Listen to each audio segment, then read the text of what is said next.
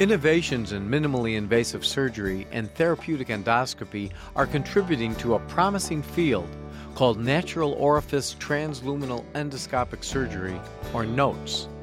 How can some of the first case studies on NOTES procedures elucidate important facets of this novel technique? You are listening to ReachMD XM157, the channel for medical professionals. Welcome to the Clinicians Roundtable. I am your host, Dr. Mark Nolan Hill, Professor of Surgery at the Chicago Medical School, and our guest today is Dr. Nathaniel Soper, Professor and Chair of Surgery at Northwestern University Feinberg School of Medicine. Dr. Soper is a leading contributor to emerging topics in minimally invasive surgery. Welcome, Dr. Soper. Well, thanks very much for having me, Mark. Today we are discussing case studies on procedures of NOTES, natural orifice transluminal endoscopic surgery. Dr. Soper, where did this experimentation and surgery begin, and how are you involved at Northwestern? The early experiments were done by gastroenterologists, actually, at Johns Hopkins Hospital. Tony Kalu was the name of the leader of that group, who first realized that if you put a hole in the stomach, you could go out in the abdominal cavity and try to do things, and were successful in animal models. Over the last 3 or 4 years, there's been a tremendous interest in the possibilities of this new field or this new technology, although we don't know where it will go. And we have been involved now in the research laboratory for the last several years, and in the last 6 months began performing early clinical application in humans. And what procedures have you actually done in humans? The only procedure we've done thus far has been transgastric cholecystectomies. And are those exclusively a NOTES procedure, or is that what you call a hybrid procedure? We are performing a hybrid procedure, which was actually mandated by our IRB to be as safe as we possibly could be in the early application of these investigational procedures.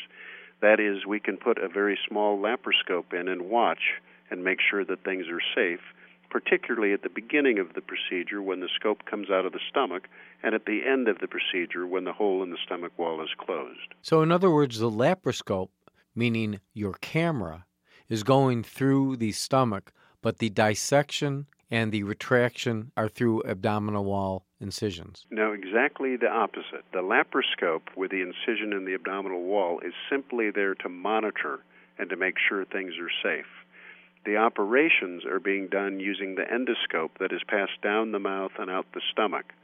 And our hope is that ultimately we'll be able to eliminate the laparoscope and the external incision. Has that been difficult to do? Well, at this point, it is quite difficult because of the early stage in evolution of the NOTES scopes and platforms for surgery. How many animal procedures have you done before you felt comfortable to do this on humans? Somewhere between 50 and 100 animals and probably 10 or 15 cadaver studies.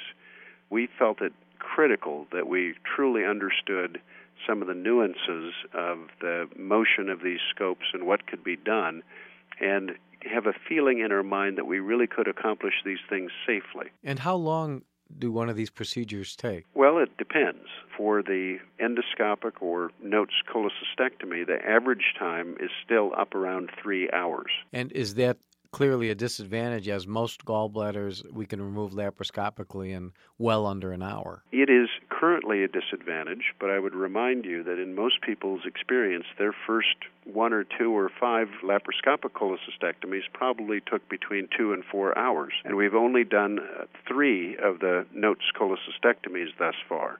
So we're clearly early on the learning curve, and I believe the learning curve will actually be longer for the NOTES cases than for the laparoscopy because of the rudimentary instruments we are currently using. What other institutions are currently doing NOTES research and clinical studies? In the United States, there's only one other institution that I know of performing transgastric cholecystectomies, and that's at Legacy Hospital in Portland.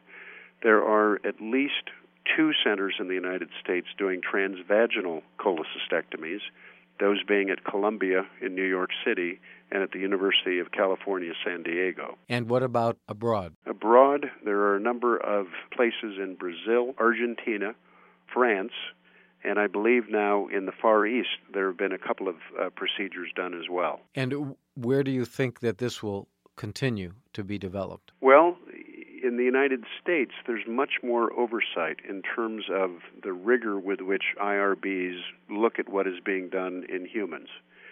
In South America, I believe that there is slightly less oversight.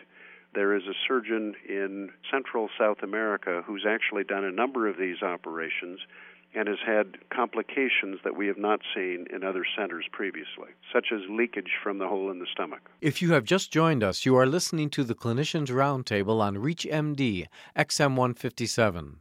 I am your host, Dr. Mark Nolan Hill, professor of surgery at Chicago Medical School, and with me today is Dr. Nathaniel Soper, professor and chair of surgery at Northwestern University Feinberg School of Medicine. We are discussing case studies on procedures of note, natural orifice transluminal endoscopic surgery. Dr. Soper, you mentioned that gastroenterologists were very interested in this. Do you think that gastroenterologists perhaps are looking to do these procedures instead of surgeons? Well, I think there are probably a handful of very innovative and experienced interventional endoscopists who believe that they could probably do this kind of surgery. I think overall, however, this will not be something done by gastroenterologists, but rather done by surgeons, because it requires the understanding of surgical techniques and procedures that the gastroenterologists simply are not trained in. Well, if I may ask you a question, as we know, percutaneous endoscopic gastrostomy was developed by surgeons, and gradually over time, that procedure has been taken over by the gastroenterologist. Why would that happen? Well, I think that, first of all, that's a relatively simple technique, and in fact, many surgeons still do perform those. In fact, our surgical intensivists do that in ICUs all of the time. But the reality is, for things such as that, most of the time surgeons have been more concerned with being in the operating room than being in the endoscopy suite. And I think that's a problem, frankly, because now very few surgeons have advanced endoscopic experience and technical abilities. Is there any change in the training of young surgeons that might alter that? The Residency Review Committee for General Surgery recently changed the number of endoscopic procedures that will be required for surgical residents upon completion of their training, going from a total of 30 endoscopic procedures of any sort to now requiring 50 colonoscopies and 35 upper endoscopies by all residents. Is that stepping on the toes of the fellows doing gastroenterology? Potentially, and there have been turf battles about this issue around the country. But the reality is that with a mandate such as that, there will need to be cooperation, because most gastroenterology departments will not want their surgical residencies to be disaccredited. Are there comparative trials or with laparoscopic surgery comparing this to notes? Not at the current time, and I don't believe it would be a fair comparison because of the early phase we are in the learning curve. Clearly, there would need to be prospective randomized trials, but it would only be of value after experience has been achieved with the notes procedures. Well, is there a national database? There is a national database that has been developed such that all patients being operated on can be entered to be able to see if there are some infrequent complications that occur at each individual place that ultimately add up to significant concerns. And what has that shown so far? So far, in the United States, where most of the patients have been entered, there have been no major complications, but very small patient numbers treated thus far. When we talk about small patient numbers, what are we really talking about? We have performed 3 of these. At Legacy Hospital, there have been 4. I believe at UCSD for the transvaginal, they've done 4 or 5. And at Columbia, I believe they've done 3 or 4. So you can see the numbers of cases are extremely small and way too small to start drawing conclusions. Do you think that, assuming that we don't run into trouble, there will be a meteoric rise in the number of these procedures like there were after Eddie Reddick popularized laparoscopic cholecystectomy in this country? I don't believe it's going to take off at that same speed. We still have a long way to go before we have the instruments that we will really require to become facile at this kind of surgery and to speed it up to the point that we can start competing with laparoscopic techniques. And it's going to require people doing these kind of early investigational efforts to really work out some of the bugs. Well, do you think we moved too fast with the laparoscopic cholecystectomy in retrospect? In retrospect, I think we did. It was kind of Katie bar the door back then because the practicing general surgeons, in many cases, gallbladders made up 30 to 50% of their practice volume. And so they saw it as a real threat to their livelihood if they didn't learn how to do the laparoscopic cholecystectomies rapidly. And what happened then was a profusion of teaching venues of very highly variable quality, with some courses having the surgeons taking out one gallbladder from a rabbit in a hotel room before going back to do these on humans. And clearly there were a lot of early complications that could have been avoided had there been more training opportunities of quality. Do you think that cost in terms of this procedure will be an issue? Well, currently, certainly it is. Where it will end up, nobody really knows. It all depends on the R&D that's coming along and the cost of the instrumentation that will ultimately be developed. It will also depend, too, on if we can change the site of service, say from an operating room to an outpatient GI lab. Potentially, then the cost could be decreased. Do you expect at Northwestern to be continuing to increase the number of patients that you use the NOTES technique on? I certainly would assume so. Again, we are being very highly selective in the patients that we will select to do these operations on.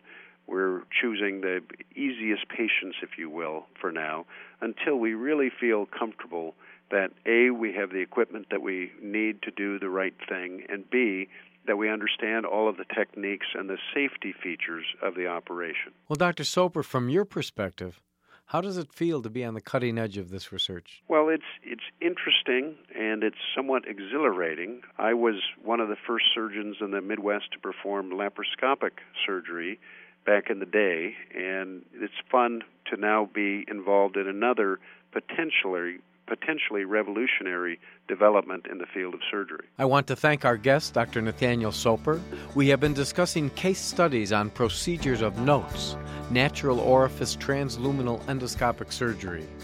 I'm Dr. Mark Nolan Hill, and you have been listening to the Clinicians Roundtable on ReachMD XM157, the channel for medical professionals. Be sure to visit our website at reachmd.com, now featuring on-demand podcasts of our entire library. For comments and questions, please send your email to xm@reachmd.com. And thank you for listening.